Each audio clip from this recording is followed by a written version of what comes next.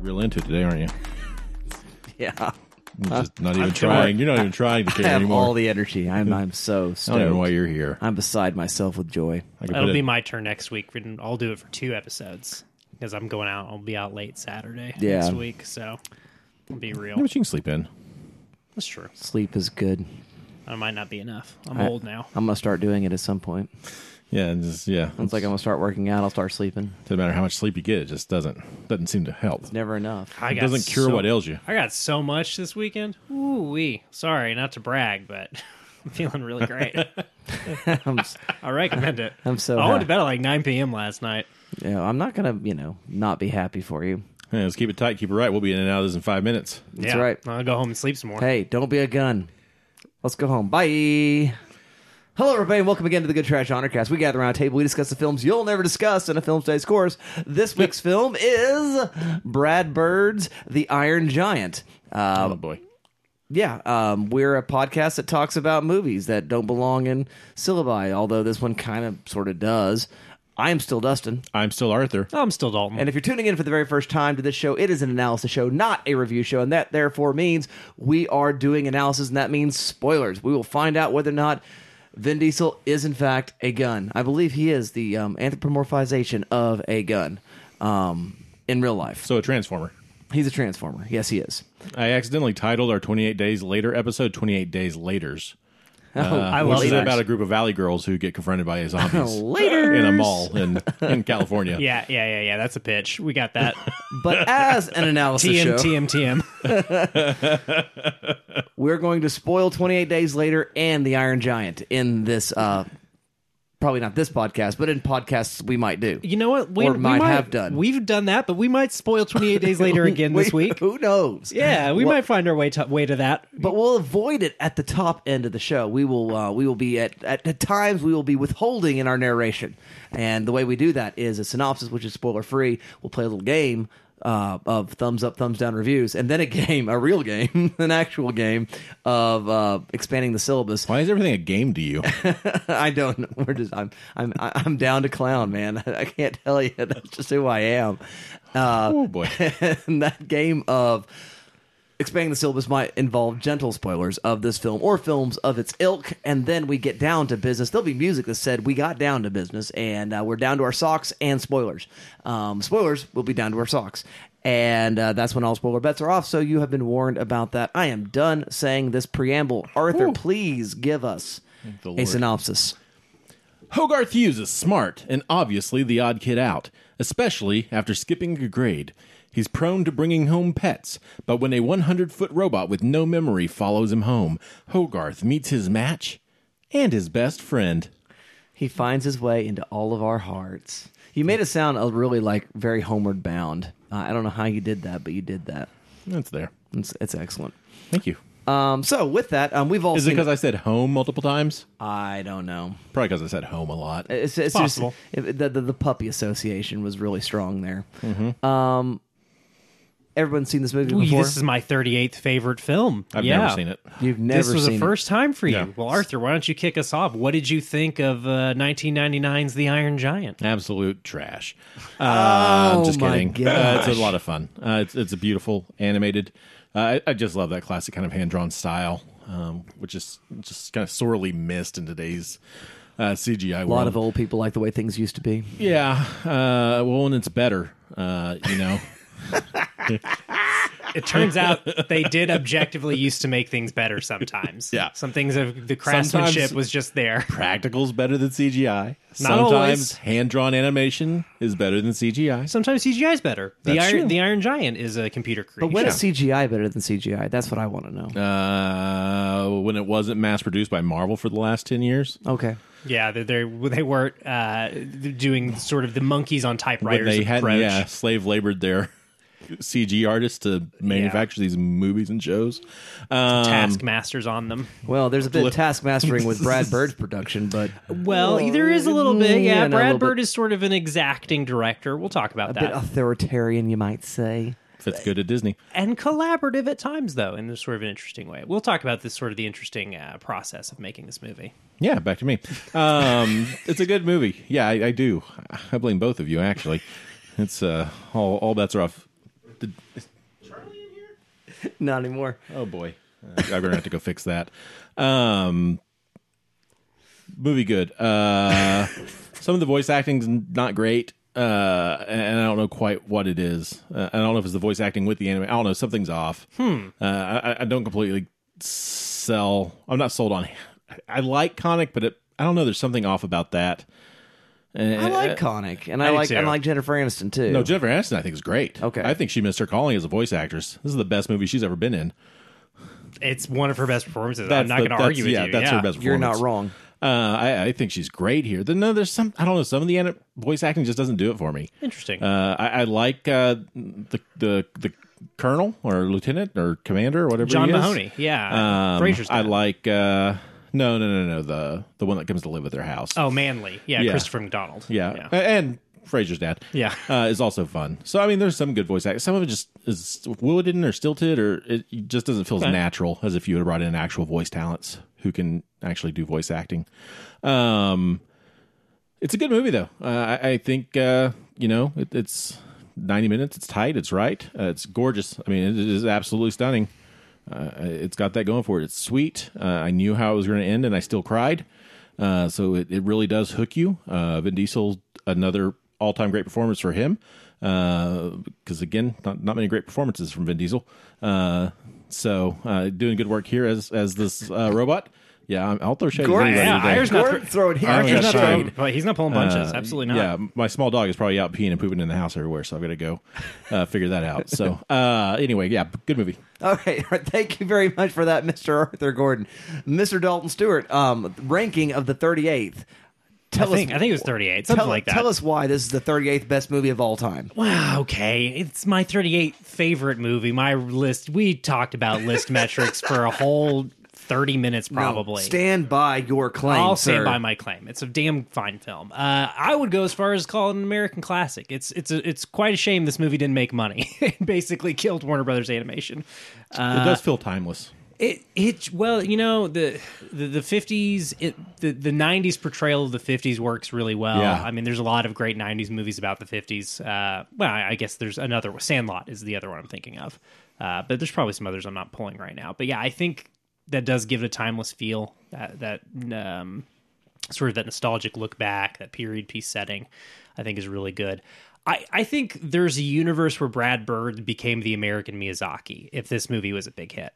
I think this movie could have saved hand-drawn animation because it's that good. You know, they were very confident this movie was going to make money. When they finally got it in front of test audiences, it came back with A+ and all that good business. And you know, they thought they had a hit on their hands, but they only spent 4 months marketing it, and that really hamstrung its prospects, unfortunately. So there's a lot of coulda, woulda, shouldas with this movie, and I think that's only makes it more interesting. It is that commitment to doing it better really is what makes this different. Instead of having their animators supervise characters, they basically had each animator direct a scene, which I think lends to the actual animation acting being so strong. I'm not the first person to point this out, but I think it definitely helps. And I think, to your point, Arthur, that might be what's not clicking for you. Is I think the animation acting is like sometimes better than the voice acting. I like Connick Jr. as Dean a Maybe lot. that's what it is. It's like a disconnect. Yeah. Yeah. Well, it doesn't help that Dean is just objectively hotter than Connick Jr. No offense, Henry, but Dean's a fox. I mean, he is definitely the beefcake of the film. Yeah. Yeah. That may be like a disconnect between what's happening on screen versus the voice behind it. That doesn't match up. Yeah. Is that kind of what you're... Yeah, that's what I'm saying. yeah. I'm wondering if that's Because maybe Harry where- Connick that may be Jr. what it is is. hot. Yeah, in real life. Yeah. Is that Nobody No. thinks Harry Connick Jr. is hot except for 50-year-old women in Dustin. but everybody thinks Dean's hot, and that's a fact, Jack, Including Dustin. including Dustin. He already called him the beefcake of the piece. he is the beefcake of the piece? But I think Harry Connick Jr. has a certain Je ne sais quoi. something. I'm Yeah, just ragging on Harry Connick because he's more talented and richer than I am. So here Yeah, we exactly. are. Why not? it's a good No, looking he's man. no, he's attractive. Okay. He Yeah. is. I'm just giving him a hard time. But no, I think Terrible voice actor. Yeah, I don't know. I'm curious what doesn't do it about you. For That him. may be what it is. Yeah. I think that may be what it is. It's like I couldn't figure it out. It was like a weird disconnect between performance Yeah. and animation. And that may be what it is. Okay, It's one of those things where you cannot not see the actor and you're seeing the character on screen. No, it's not that. It's what he's saying is the animation itself, the character on the screen is so animated, so passionate, so so lively, performative, yeah. and the voice isn't matching and that the laconic emotion. sort of, the thing that is Harry Connick Jr. Because there's even some yeah. of that with Hogarth, I think, too. I think one where it really lands in a good way, I think, is the scene where Hogarth drinks too much espresso. I think the voice acting and the animation are like boom, like Right just on, in sync yeah. with each other. That's very fun, Yeah, it's too. a great scene. This movie is full of great. You don't scenes. say. It's just great sequence after great sequence in this. That first meeting, we get Hogarth, his mom, Dean, all off the board. Like, we introduce all those characters in one fell swoop. We introduce the idea that Hogarth is like got this obsession with bringing home a pet and building a bond with something. Like, it's just economy of storytelling. As Arthur said, it's 90 minutes with credits. This is like an 82-minute movie if you shave the credits off. It is boom, gets its mission accomplished very quickly and with great economy of plot. And I'm going to continue that with this review. Yeah, I love this movie, and anything I say about it is going to be, tied to the fact that I love it. So I can't really separate myself from that. I still remember watching this on VHS with Miguel Medina in my tiny little CRT TV in my bedroom at my parents' house. Yeah, I love this movie. I think it's great. Dustin, did you see this in theaters? I did not see it in theaters. When did you catch up with it? I mean, I was right after it first came on video. I think, yeah. So early 2000s. Okay. It was within You get to it quickly. So pre-kid?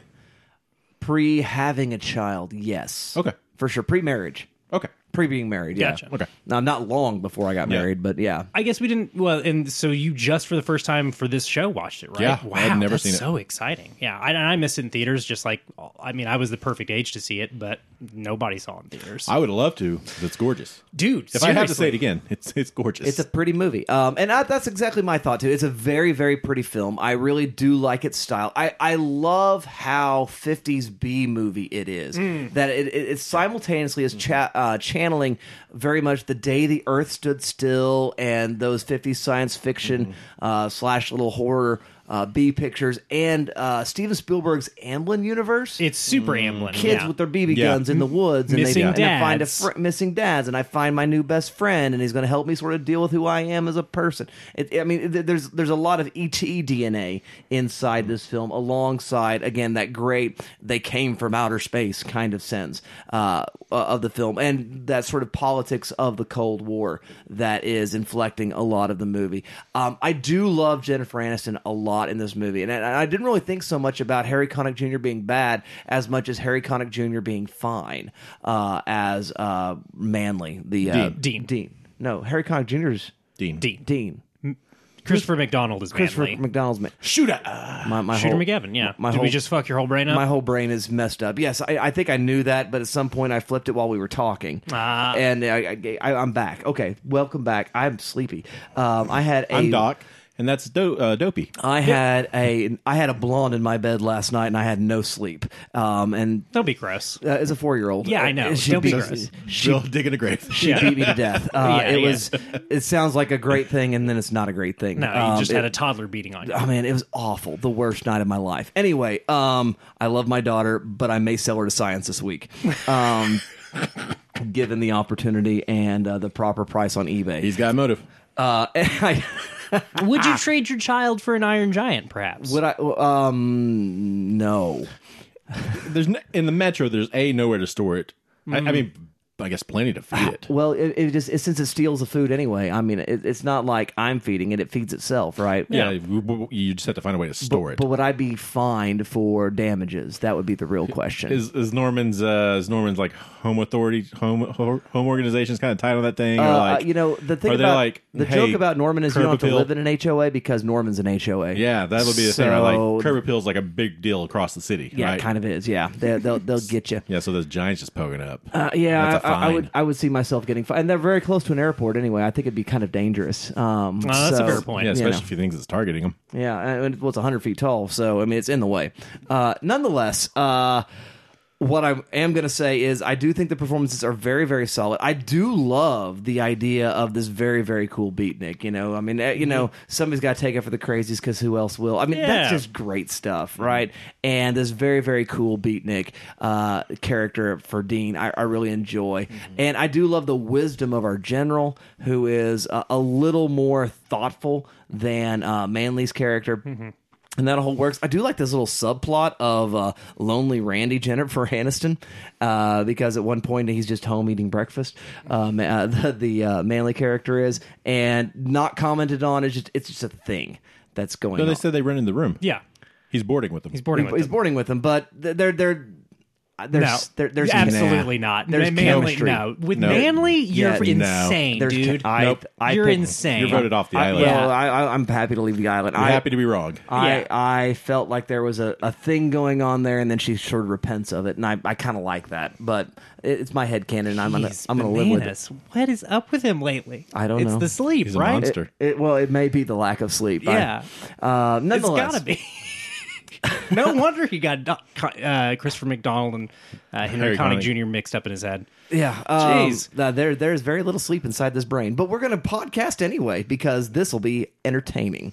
That's the idea. And so I enjoy the movie quite a bit. I think there's a lot going on with it. And again, as far as text and subtext or infratext, there's not a lot of sub to the subtext, but it's pretty much just text. We'll talk about that as we get there. But I do think it is an interesting oddity in the history of animated filmmaking, and more on that I'm sure will follow anon. But I think our general consensus around the table is that we like Iron Giant. So with that, I think we're going to move on to the next step of the process of this podcast, which is expanding the syllabus, a little game we like to play, and Dalton's going to explain what that's all about. I sure will, Dustin. So expanding the syllabus is a thought experiment where the three of us try to assemble an academic course using the movie that we're discussing for the week. This week it's the Iron Giant, so we're going to try to assemble a class of some sort with, related movies, related texts, and try to present to you something that looks reasonably academic. That's right. And involves the Iron Giant. Did you bring a syllabus with you? I cheated, and we're just going to talk about Brad Bird, unfortunately. That's okay, because I'm kind of I going almost to, went with that. I think he's an interesting filmmaker. I'm going to do Yeah. something like that, but we'll see what happens. I almost went with like a history of animation class because the Iron Giant is sort of a big deal in the history of animation, especially American animation. But I just truly, I don't know quite enough about it and didn't have the research time. We would have spent a lot of time talking about this and Into the Spider-Verse. This is animated on the ones, that's animated on the twos, and I barely... that's basically how many frames of animation per second. So they're animation on the ones, dear listener, if you're listening at home, is one picture for every 24 seconds, or one picture for every frame. So film is typically shot 24 frames per second, 24 pictures per second animation. You double them and just use the same picture twice for shooting something on the two. So Yes. it ends up being 12 total images, but there's still 24 flickers Yes, that happen exactly. there. So if that made, I hope that made sense. I think you did a good job explaining that it. was a good That's suiting why I didn't do it. explanation. I was Yeah. afraid I would not be able to do it quickly. I think that was a great explanation of it. But yeah, this movie's sort of interesting in a lot of ways. But I think it all came back to Brad Bird for me. So I think we're going to start there and just kind of talk about him as a filmmaker and sort of his interesting journey, because he starts off very young. He gets this sort of unheard of high school internship at Disney. They had never done anything like that. Dude was like 14. Yeah, young, super young. But he, had a talent and a passion for animation. And then as soon as he starts working at Disney, it's sort of a fallow period for Disney. He has to go work on The Simpsons for a few years. And, that the thing that I think is really interesting is he is exacting. There's a really great documentary on the Blu-ray for this movie, and it's on YouTube. Is where I watched it. It's The Giant's Dream. Really, really solid hour-long making of doc. But him and his producer did not get along great, and I think that kind of tells you a little bit about him as a collaborator. Allison Abbott being the producer on Iron Giant. They fought a ton, people heard it and it was awkward for everybody. And, even when asked about it years later, that Brad had nothing but nice things to say about Angela, or Allison rather.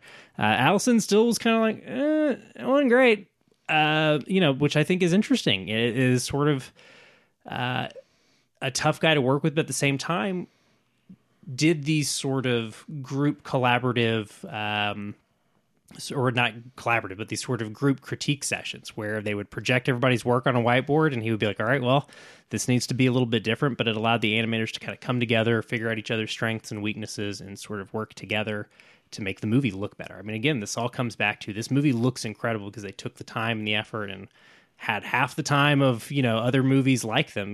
They had to do, I think a typical Disney movie at the time this was made had like 5 years of production, and this had like 2.5 years. And they had not quite the budget that a Disney animated film would have. So again, with fewer resources, way scrappier animators, they made a pretty gargantuan achievement in American animation. And that unity that they get in the movie is the kind of unity that you don't see in a Disney picture where they're animating per character. So this is going back to the per scene thing that you're talking about here, is that it's like the genie is in a different movie than Aladdin and Jasmine are in. Yes, in Aladdin. That's such a good way to put it. Yeah. Everybody's in the same movie here, though, and I think that is kind of crucial. I think if we did this class, we'd also kind of talk about he's had the objectivist label thrown at him a couple of times. I think that mostly comes down to The Incredibles and Tomorrowland. I mean, Tomorrowland being like the most explicit one because it is sort of about these scientists going off to work outside of the eye of the public. But I think that there's critiques to be made of that take on his work. I think he's more nuanced and more interesting than that. I don't think that that's necessary. He is obsessed with exceptionalism for sure. I mean, we look at Ratatouille, The Incredibles, even this movie to some extent. Like it is, there is a recurring theme there. But again, I think he's interesting. So in case you're wondering, what all has Brad Bird made? I'll give you the quick rundown. It's, of course, The Iron Giant, The Incredibles, Ratatouille, Mission Impossible, Ghost Protocol, Tomorrowland, and The Incredibles 2. And apparently he's going to finally get to make Ray Gunn.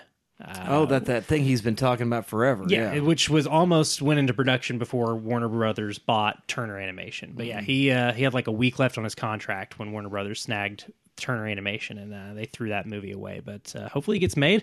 Be interesting. It's sort of a sci-fi noir type story. It's Ray Gunn with 2 N's. It's a name.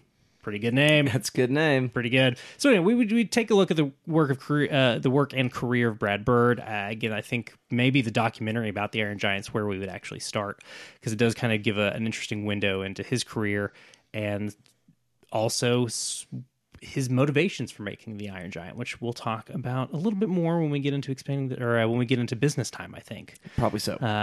Arthur, how would you teach the Iron Giant? What were you thinking? You almost did Brad Bird too. Yeah, that would seem like the most on-the-nose idea. Yeah. But then I went back to a character trait, and I thought about amnesia on film. This is something nice. that the giant himself is suffering from. He's got a little bonk on the head, which has sort of reset his memory. He doesn't know who he is, what his mission that is. That he is a Soviet death machine. Yes, that he could kill the Martian entire death planet. machine. Is he Martian? I think so. I think he came from space. Oh, I thought he was the Soviets built him. No, I think don't- we would have seen a flag. I thought we did on the space capsule on... No. You're probably thinking about Sputnik. There's some Sputnik There's a Sputnik footage. thing there, and I thought it was related to the Sputnik. No, it never says where he came from. Oh, It's man. never resolved. I'm sleepy. All right, go on. You are just making all sorts of bad judgment calls today, aren't you? Man, my headcanon movie is very It was fun. a wild. Alan Rickman from Prince of Thieves is in that. So we talked about amnesia on film, and I found a little article over on the National Library of Medicine, which kind of looks at amnesic conditions in films and their relation to reality. And so I think that would just be kind of a fun guide to walk us through these movies, the way amnesia is portrayed in film, as a character device, as a narrative device, and what that looks like. And so to go along with that, we would look at a little comedy. We'd talk about Adam Sandler and Drew Barrymore pairing up in 50 First Dates, where Drew Barrymore has suffering from memory loss there, and Sandler has to kind of woo her somehow because it's a romantic comedy. And so memory loss is kind of a big component through that film. There are other characters that are met who are suffering from memory issues. I think that would be our starting place. From there, we jump back with Christopher Nolan, and we'd look at Memento, and the way in which memory is played with there, and the way in which Nolan plays with the plot to kind of keep everybody in the dark into what is really going on in some really unique ways. We take a look at Eternal Sunshine of the Spotless Mind, wherein amnesia is a choice to get rid of painful, hurtful memories as a coping mechanism. Then we take a look at the Bourne series, which probably kind of really closely aligns with Hogarth as this man has no idea he's a killing machine and why he's being hunted. I think that's a fun pairing there. From there, we take a look at another little comedy. We would look at Kurt Russell and Goldie Hawn in Overboard, Arturo, wherein a mean rich lady loses her memory and then becomes the love interest of a conniving handyman in Kurt Russell. And so The Match 80s Made in were Heaven. wild. Yeah, it was a weird decade. And then from there, we would take a look at Finding Nemo and talk about Dory and that character and the role she plays within that. But yeah, I think that's what we talk about. We would just kind of look at, and this could be part of a bigger study on maybe mental health in film and different kind of things you could look at, and amnesia just being part of that. But mental health, or even health, and just kind of health afflictions in general in film. Being such a Hitchcock fan, I thought you were going to say Spellbound with Gregory Peck's amnesia. I haven't seen it. Oh. And it didn't come up in the, I don't know if I saw it in the article. Just kidding. Okay, well, anyway, that's a good one, too. Headcanon, Gregory Peck is the Colonel. All right, the Colonel. all right, Mr. Headcanon. Yeah, you're good. Okay, Mr. Headcanon. Yeah, I'm just rewriting this entire movie in my fabula. Yeah. Now that you've- we forget the Shazette, we don't care at Now all. that you've at this place. deconstructed and reconstructed the Iron Giant due to lack of sleep, how would you teach it? Headcanon is Nick's little brother who has not impregnated any ladies. Oh man, Oh God. wowzers! I did in fact watch the movie. Arthur was there when I was watching it, so I mean, He was distracted the whole time. That's why he doesn't have any information about Maybe the that's movie right. what happened there. Yeah, I totally rewrote it while I was had other people talking to me while I watched the movie. I was going to do maybe a class on animated film, animated feature films. Okay. It was what I was thinking about doing, and that the module that I would include Brad Bird and Brad Bird's film The Iron Giant in would be a little section called Late 20th Century Auteurs, because that is kind of marking a moment in which animation sort of experienced its own little moment of auteurism. And there are three sort of major figures within them. First being Ralph Bashki, who we were talking about a little bit off mic, famous for doing his work with Lord of the Rings films, Fritz the Cat, and the Wizards. Wizards is a really, really strange, That's what I was trying to think of bizarre earlier. little fun film that I really would rather show than anything. He's also got some work on Fire and Ice, but I don't think he's got a direct credit on that movie, so I'd have to look into that and see where his relationship to that film actually is. Then I would move into, so that's like sort of my 70s character for auteurism. My 80s character for this is Don Bluth. And Okay. Your All Dogs Go to Heaven and especially Your Land Before Time, both of which were huge successes in filmmaking. And again, we're sort of staying away from the House of Mouse, which sort of avoids auteurism in the same way that auteurism was kind of strangely avoided in 20s and 30s studio filmmaking. You kind of have Mutzker and Clements, and that's it over at the House of Mouse. It's really their lowest point is the 70s and 80s as well. Yeah. Until the 90s. You're not wrong. And When they're it's- sort of like reskinning like existing characters and just sort of animating them in a new movie. Yeah. Yeah. And I think it is Musker and Clements is like the productiveness and fruitfulness of their collaboration that like is what brings Disney back from the brink, and I think that's what gives them that sort of foothold to be auteurs over at Disney. Is they sort of ushered in that golden era. Absolutely.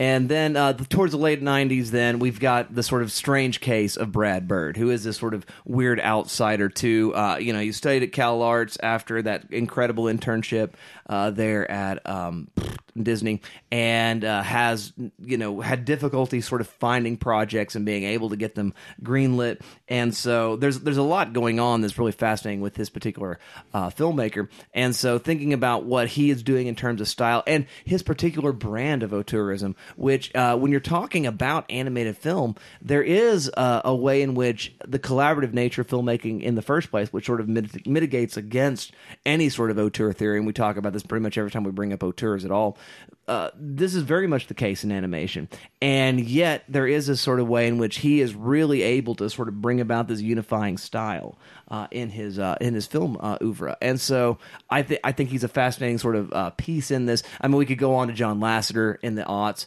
and beyond, as well as another good example of future auteurism. But I was sort of kind of limited to that, and then just move into some more conversation about just CGI, the sort of 3D animation that sort of takes over at that point if I was teaching the class. And with the sections before that, we would talk about Disney, we would talk about other animation features. We'd also talk a lot about animation in terms of programming, how MGM's got your Tom and Jerry, and of course your famous Warner Brothers characters, Disney's own animated sort of shorts, and how those were independently sort of sold to individual companies. And so I would want to think about those sort of industrial exhibition sort of practices as well in the totality of the class. But where I would use Bird there would be in this sort of little section on auteurs and him being sort of the last of the sort of maverick auteurs, with Don Bluth and then Bashki sort of being the antecedents of that. So those are my thoughts on a class there. But I think, dear listener, your syllabus just got much longer, and I believe now is a time we all get down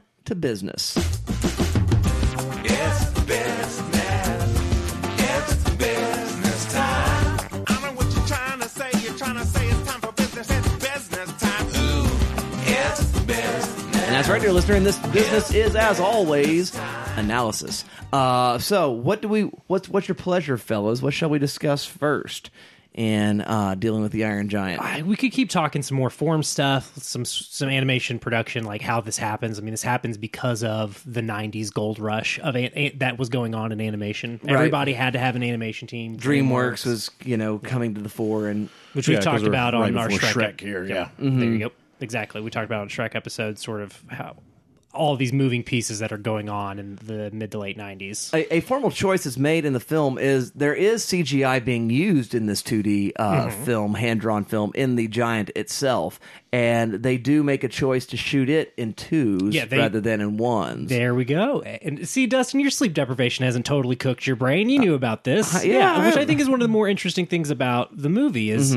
to give the Giant a hand-drawn look is to animate. That's why they animated him on the twos. To make it rougher, yeah. Exactly. So he was more cohesive as far as like visually with the hand-drawn elements. Well, and then the slowness of his movements. It's sort give of him weight. It's sort of it does give some substantialness, which is sort of like the fundamental problem of CGI in general. And so It's too smooth, it's too clean. Too smooth, too clean. And in this case, they roughed it up, and it really, really works. Yeah, it does. Well, that's why everybody is so in love with the way that Into the Spider-Verse looks, because it's CGI, but it's there's a lot of hand-drawn elements, and they're animating on the twos to give it that sort of comic book come to life feel. And that's such a big part of this movie is the different things, the different modes of animation that they're working in, and just sort of kind of laying the groundwork for stuff to come later.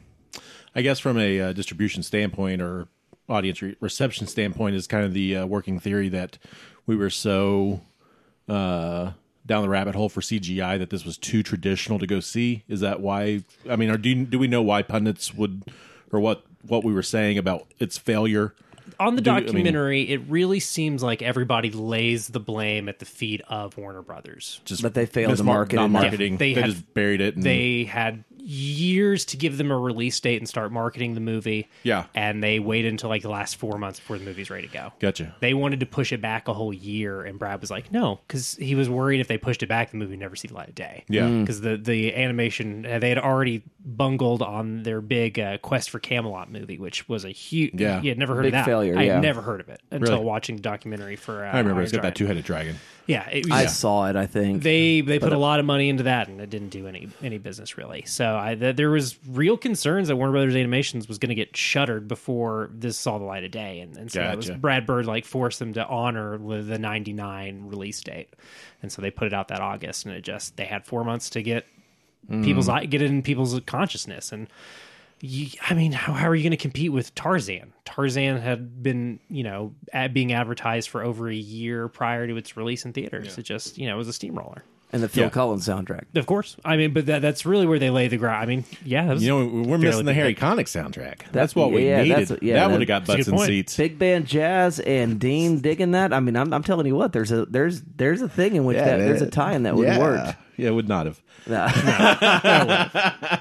That is where they lay the blame, I guess, is the Just the lack of yeah. marketing. Yeah. Which is a bummer. I mean, Yeah. yeah, it's a great film. But I guess to Arthur's point, I think the reason why the execs did not feel like it was worthy of putting that money in marketing behind it is because of its traditional look and thinking that this is not going to sell anyway. Is Tarzan 99? Tarzan's also 99. And so I think they were worried that we could bother to put the money in, and then we're still not going to get any return. They wanted And- to push it back that year. They I think once they knew what they had on their hands, they got excited. Because Yeah. when the audience test score started coming in, that's kind of the consensus was that Warner Brothers started giving them a lot more attention. Yeah, anybody who's seen it knows it's good. And yeah. they were able to make the movie like with very few eyeballs on them because Quest for Camelot was such a bomb. That's just kind of like So they were nobody just gave a off shit the what they were play doing. and- Yeah, exactly. Nobody Go really film The Matrix in Australia for 4 months and don't talk to us. Yeah, exactly. Kind of We idea. got other stuff we're Yeah. worried about. Yeah. I think what's interesting is the oh my god, you were just talking about the execs, and CGI Marketing budget. scares. that was what was interesting. It was still they put like 30 million in the marketing. That's like Something one of the like rough that, yeah. numbers. Is they still put a lot of money into it. It's Yeah, just- like Somebody- 40 mil to Too make late. and 30 mil to budget, right? yeah, Something like that. that's the figure that I've seen thrown around online. And yeah, they just even with still putting like a fair amount of money, it just wasn't enough time. Yeah. There's just simply nothing they could have done. And I think that's really what it comes down to is it just there wasn't enough time to get this in the public consciousness. Yeah, and there's almost a way, I think, this is kind of just, armchair marketing at this Sure. point. There's almost a way in which you could make this a holiday favorite, right? I mean, if you release it maybe in November, it's a big family movie. Sure. Animation kind of lines up with Christmas, right, with that snow stuff at the end. So, I think those things also kind of help establish a consumer base because everybody's going to go see a movie on Thanksgiving or whatever, fall Yeah, break or whatever. right. It's not quite. I mean, August is hard because unless because that's usually the last tentpole is kind of August, at least now, because everybody's go back to school, things get bent, so it's hard to drop a movie in August. And I think unless it is a big name player. Yeah, I mean, I think that speaks to the fact that they were kind of dumping it. I mean, that early August release date's not a great weekend. Yeah. So I think that the thing that I was trying to remember, what I wanted to bring up, there was a leaked copy of this. Somebody worked on the movie had leaked it to Ain't It Cool News way back, when that was still a movie. That was something I picked up from the Giant Stream documentary. Really? Yeah. Because they were worried about Warner Brothers, shelving the movie. Basically, they went ahead and leaked a rough draft of it, and that generated a lot of Fascinating. buzz, and that got them some more traction with the studio. Yeah, I thought that was really interesting. I also learned one of the storyboard artists on this, Andrew Jimenez, basically invented a new way of prevising movies. He scanned their storyboards into After Effects, scanned the storyboards in the computer, and then used After Effects to animate the storyboards. Interesting. And boom, that's common practice now. So he animated the storyboards to kind of help pre-visualize some of the scenes, and it just basically gave them better. Their story reels were cheaper to make and better than anybody else's. So it really helped the production of the movie along as far as just a cohesive style and fluidity of animation. Yeah, I thought that was really interesting. is. Just again, I can't more strongly recommend it. The Giant's Dream. It's directed by Michael Giacchino's son, which I thought was interesting. Oh, cool. Yeah. So a really fun artifact because it gets into both the production of the Iron Giant, but also it gets into Brad Bird, and I think this was kind of a good segue for us to talk about the big theme of the movie. Yeah. So Brad Bird's sister yeah. was murdered by her husband with a gun. And that happens as he's between the Warner Brothers and Time Warner thing, I think. Gotcha. So it's like as he's coming on, to Iron Giant, he's already been grieving this for a few years. Is sort of the way that it seems like the timeline works out. And that's where he gets the Iron Giant script, which is based on a book, English book. It's Sylvia Plath's husband. I can't think of his name. It's called The Iron Man. But he wrote it after Sylvia Sylvia's suicide. Is it written in poetry? He is a poet, but I don't know if it's written prose or It might be. not. I yeah. can't remember if it's written. Like, prose there's a poetic connection to this. yeah. In my I mean, he is a poet laureate. Yeah. okay, my soggy memory has got something there. It says it's a novel. Okay, It is a novel. Okay. So Brad takes it away. Pete Townsend of The Who is supposed to be making a musical of this British book. it's Ted Hughes, BT Dubs. Ted Hughes. Thank you. Couldn't think of his name. Brad Bird takes it away, comes back and says, I don't want to make that movie, but here's the movie I want to make. And it's about a gun with a soul that doesn't want to be a gun. And that's the pitch he gives in the room. And the way he tells the story is that, ooh, everybody started murmuring in the room. Like, it got the room excited. And so that's how we stepped away from the Ted Hughes book and come to this sort of Norman Rockwell by way of 50s B movies, by way of anti-gun PSA. We come to this sort of a weird American classic through by paying Ted Hughes and Pete Townsend to not use any of their work, which I always love when that happens on a movies. That is You just funny. pay people to not use work they've done. It's always funny to me. Yeah, that is funny. But yeah, they wanted more jokes, they wanted it to be musical, and he was like, "No, I don't want to make that movie, but here's the movie I want to make." And he was able to sell them on it. But Yeah. it all comes from this very real, very human place of his family member was a victim of gun violence, and he wanted to examine that with film. And I think that's really valuable because it's boy, do a lot of people get shot in American movies. Yeah, A lot of guns in American movies. Well, I think it's really, interesting, somewhat symbolic. I think that this kind of initial moment in the film is a dead deer, which I think calls back to Bambi almost immediately. Absolutely does, right? yeah. Which I think for many children is probably their first encounter of gun violence on screen, or at least I think Wow. for several generations, right? Sure. I think I don't know. a confrontation with just the notion of death in general. Yeah. But specifically with a gun too. There's also an earlier version of that scene where the giant is actually the one responsible for the deer's death. He reaches out to pet it or whatever and crushes it. Yeah. Lenny And moment. well, that's why they had to change it. It Yeah. just killed the movie. Yeah. The movie couldn't recover from it. It was That's, too sad. Yeah, that's a That's Lenny. Frankenstein yeah. throwing Or the girl Yeah. in the river kind of moment. Yeah, Hogarth is like, there's no scene you can Pet have the where, bunny. yeah, the souls don't die work a lot better when like Hogarth is talking about death abstractly versus like the actual responsibility for death. Like, there's no way the movie can bounce back from that. So it makes sense. Yeah. But you're right. It absolutely does call in Bambi. And I think as another animated film, I think it's kind of an interesting lineage there at the very least. I mean, yeah, I think it's interesting. I mean, of course, they ended up going the Bambi route of using that to introduce the concept of death to the Iron Giant. Yeah. Because, you've got to have that come up somewhere before the grand climax of the movie. And, I mean, that just speaks to the story economy of this thing is like, there's so much done with the deer scene and like the immediate aftermath. Like it really does lay a lot of groundwork for the, the emotional end of the film. Yeah. It's really effective, but Right, and I think it does expand itself beyond the sort of anti-gun kind of gun control sort of argument into something that speaks directly to the Cold War, which is sort of the anti-nuclear proliferation kind of thing as well. It's just this accumulation of sort of stockpiles of ballistic weapons of the nuclear sort.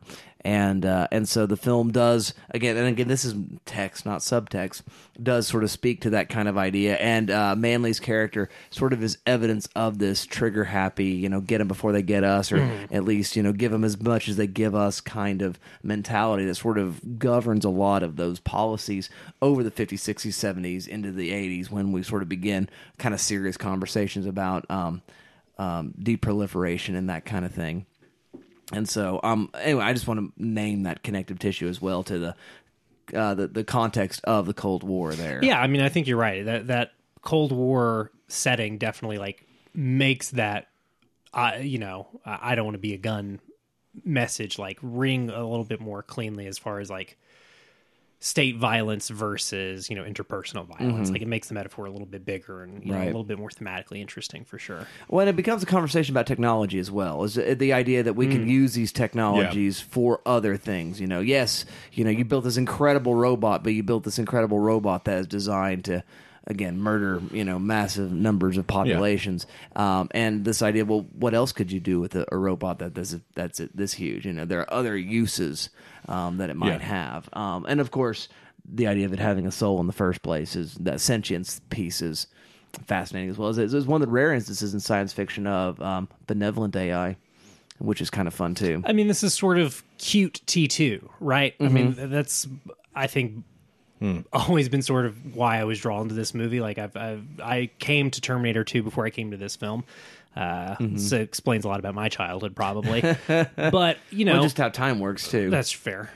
But I think that this film, like, it takes all of that sort of interesting, like, the machine father, you know, the father who can't be a bad dad. He just it's not in him. He couldn't do it if he tried. And to use that concept and make it a little bit more childlike, let it be more about, you know, not necessarily pacifism, but, you know, an anti-violent story versus, you know, sort of an action adventure story that we get in T2. It really does make that parent figure, robot as parent figure, I don't know, different. I guess he's more of a pet than a parent in this film. That's not wrong. Yeah. Yeah, where, you know, the idea of the T-800 as father is like explicitly stated within T2. Here he's, I mean, the connection's more to that of a pet, but it still brings about this idea of like, of course, a child is the one that can bond with the AI, right? Because it has no preconceived notions. It's taking less baggage into this interaction, and it's treating it as a being with a soul and not a thing. And I think that's huge, right? Hogarth is, from moment one, treats it as a person. Right. Yeah, and I think that's like such a big part of like why their relationship works within the movie. I mean, it's so believable because they just have like good chemistry, for lack of a better way to put it. Well, their initial interactions, he saves the giant's life. Yeah. And so by doing that, there's the giant being aware of that and being grateful to sort of express that. Yeah. That sort of is like the moment where, oh, there's something more here. Yeah. And that opens up all those possibilities, I think, there, which is, again, good narration. It's a real thorn in the lion's paw type scenario. Yes, yeah. Totally. You talked about Manly, you know, sort of his bloodlust, you know, Right. let's nuke the robot. Yeah. He sort of represents a common figure in movies, right? The untrustworthy government man, the Right. G-man that is up to no good. Shoot first, ask questions later guy. Yeah. Yeah. Not even just that. I mean, that becomes part of his character, but he's there to get into everybody's business. Yeah. Yeah. The intruder. Yeah, he is definitely an intrusive sort of figure. Yeah. I think I found myself frustrated with his character by the end. He felt so kind of flat until the last act that, you know, this insane paranoia leading to nuclear holocaust in this small town in Massachusetts and the Eastern Seaboard felt like, I don't know, it felt Is it Maine or is it Massachusetts? It's Maine. Portland, Maine. It's Maine. Yeah. Yeah. Okay. Maine. Okay, sorry. But anyway, it just felt like, I don't know, that kind of character is like his motivation. I never really understood. Yeah, I guess. he's a good movie asshole, but yeah, you're Yeah. right that he's kind of flat as a character. It's Yeah. you know, why is he this? I mean, obviously, communism is bad, red herring, yada yada yada. Right? But I mean, I understand those kind of absurdities and concerns were rampant, but the extreme to which he takes it feels. I think there's like some sense. You know, they kind of make it clear that his division or his unexplained occurrences department Yeah. or whatever is not taken seriously. It Is seems that- like. okay. So that's my guess. Yeah. is he wants to be taken seriously Yeah, by the general. I guess that's what is his end game in all of this. And Yeah. I guess that would be Legitimacy? it. Yeah. Yeah. Okay. Yeah. But then I think by the end of it, As it a proto becomes man about- in black. Yeah, exactly. I think Yeah. exactly that. Yeah, and I think by the end of it, it's like, well, he just didn't like the robot and the kid. Yeah. By the end of it, it is just like personal grievance. Yeah. He hates them both. Yeah. and wants to see them dead. He's just like a Yosemite Sam level of outrage. Yeah. Yeah, And absolutely. characterization. A complete lack of foresight, and Yeah. you send the nuclear ballistic missile at yourself. Yeah. Right, yeah. It is very funny that Kent Manley believes in duck and cover. He's a grown man, believes in duck and cover is really funny. Yeah, we're going to go in the shelter, right? We'll be fine. He's like, no, not going to work. I know this is like a weird thing to hone in on, but every time I watch this movie, John Mahoney's character, the general, his teeth are great. Oh, I yeah? love his teeth. There's just he's got like a little gap between Well- like his like canine, like his bicuspid or whatever. Like the way they draw his Yeah. teeth is just like so good. I I love think it. a lot of those things, you know, I think of the 5 o'clock shadow on Dean. Yeah, It's his just like a little really soul nice little patch. touch, or Yeah. the weird like priest eyes that the old man has that first meets the robot. Yeah, Emmett Walsh's yeah. character. Yeah, Yeah, he's got those big circles around his eyes. Yeah. Like there's a lot of fun little things like that throughout. Dean's art looks cool. Yeah. Yeah, his art all looks kind of fun and interesting. Yeah. I love his Little freaky- soul patch. his soul patch, but it's also his like yin yang robe that he right answers on. the Yeah. door in. Yeah. Such a hippie. Just being into espresso in the late Yeah. 50s too. Yeah. Just a cool guy. Yeah. In this small town. Yeah, it's The small New town. England Yeah. town. Yeah. We do of course love that he becomes stepdad. That's just cute. Yeah. It's a good end. It's just it just ties a bow on the movie. It's what you love to see. You want to see hot people kiss, even if they're cartoons. You want to see people get together. That's movies for you. What can you say? We're dumb monkeys, and it's the simple pleasures that make movies sing sometimes. Any big thoughts about this that we haven't touched on? I know we kind of are all at the consensus that it's a little shallow, even if it's like a powerful message. Right. Yeah. That's kind of where I I live. mean, yeah. I mean, the only other spin is like you don't have to fit into the box that you're made, right? Oh, And yeah, you, yeah, you yeah. are make You it more choose to be. general. Yeah, You yeah. are who you choose to be. Yeah, That's yeah. kind of the other sweeping Which is the beatniky kind of, version. Jack Kerouac, do your own thing kind of thing. Yeah. Yeah. Which is again, we've talked about like economy of story and just like good screenwriting and stuff. That's the you are who you choose to be from Dean getting echoed by Hogarth to the Giant. Like that's just good script writing. Yeah. It's good stuff. All right, well, let's go ahead and render a verdict then. What do we say with the Iron Giant? Shall we put it in the shelf or put it on the shelf or put it in the trash? Prepositions matter. What do you say, Arthur? Yeah, I mean, I think you shelf it. I think it has established itself in the last 23 years as something of a influential piece. It's risen kind of to cult status, and it exists as sort of a weird artifact of late 90s animation and filmmaking. And so I think it has enough there to make it worthy of a shelf. Very good, very good. What do you say, Dalton? Yeah, they put the Iron Giant in Warner Brothers multiverses. Their Super Smash Brothers ripoff. He's a household name. He's a pop culture icon. They put him in the stupid Ready Player One movie. He's so cool. They keep making him be a gun, even though the movie's about him not wanting to be a gun. Ooh, yeah. So you have to have the movie so you can watch the movie and be reminded that the Iron Giant is about being a gentler, softer person, Right. even though the world wants you to be a hard ass. I think this is an American classic. I think this is a great movie. Very good, very good. I would also say shelf. I think it is one of the great animated features of the 20th century, and so yeah, it's a lot. It's a lot of fun, and it's a very, very important film. So definitely put it on your shelf. So with that, that concludes our discussion of the Iron Giant, and you might want to be part of that, dear listener. And Dalton's going to tell you how. I sure will, Dustin. If you want to email long-form feedback to us, you can do that at goodtrashgenrecast@gmail.com. That's the name of the show you're listening to at gmail.com. Send us that long-form feedback. If you want to find us on Twitter, we're at Good Trash Media. It's where you can find links to this show, other stuff we're into. Just as for keeping up with us on social media, that's the best way to do it, at Good Trash Media. I don't know, if you listen to this show and don't subscribe or follow it, do that, I guess. I can't imagine you listen to the show and don't already subscribe to it, but if you want to get real cheeky, you can follow us on multiple podcatcher platforms. I'm not going to stop you from doing that. Send us a review, whatever. We're on Spotify, we're on Apple, we're on all the places. You know how to work podcasts.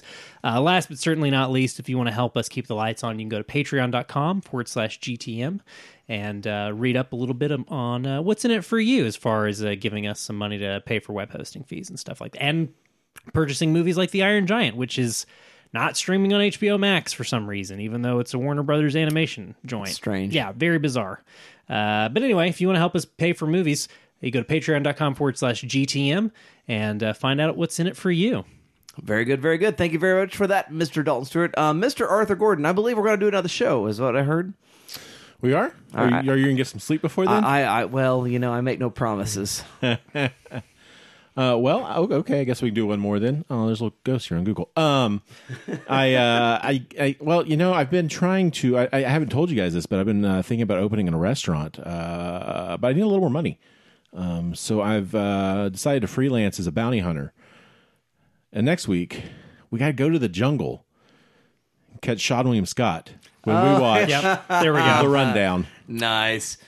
I'm very excited fun. to talk about Dwayne "The Rock" Johnson and his bizarre career. I think that's maybe one of his best movies. It's so good. Yeah, I think early aughts Dwayne Johnson knew how to use his persona way better than 2020 Dwayne Johnson. We can talk about it. Yep. Look forward to it. All right, sounds good. You keep watching, we'll keep talking, and we'll see you all next time. I'm not afraid.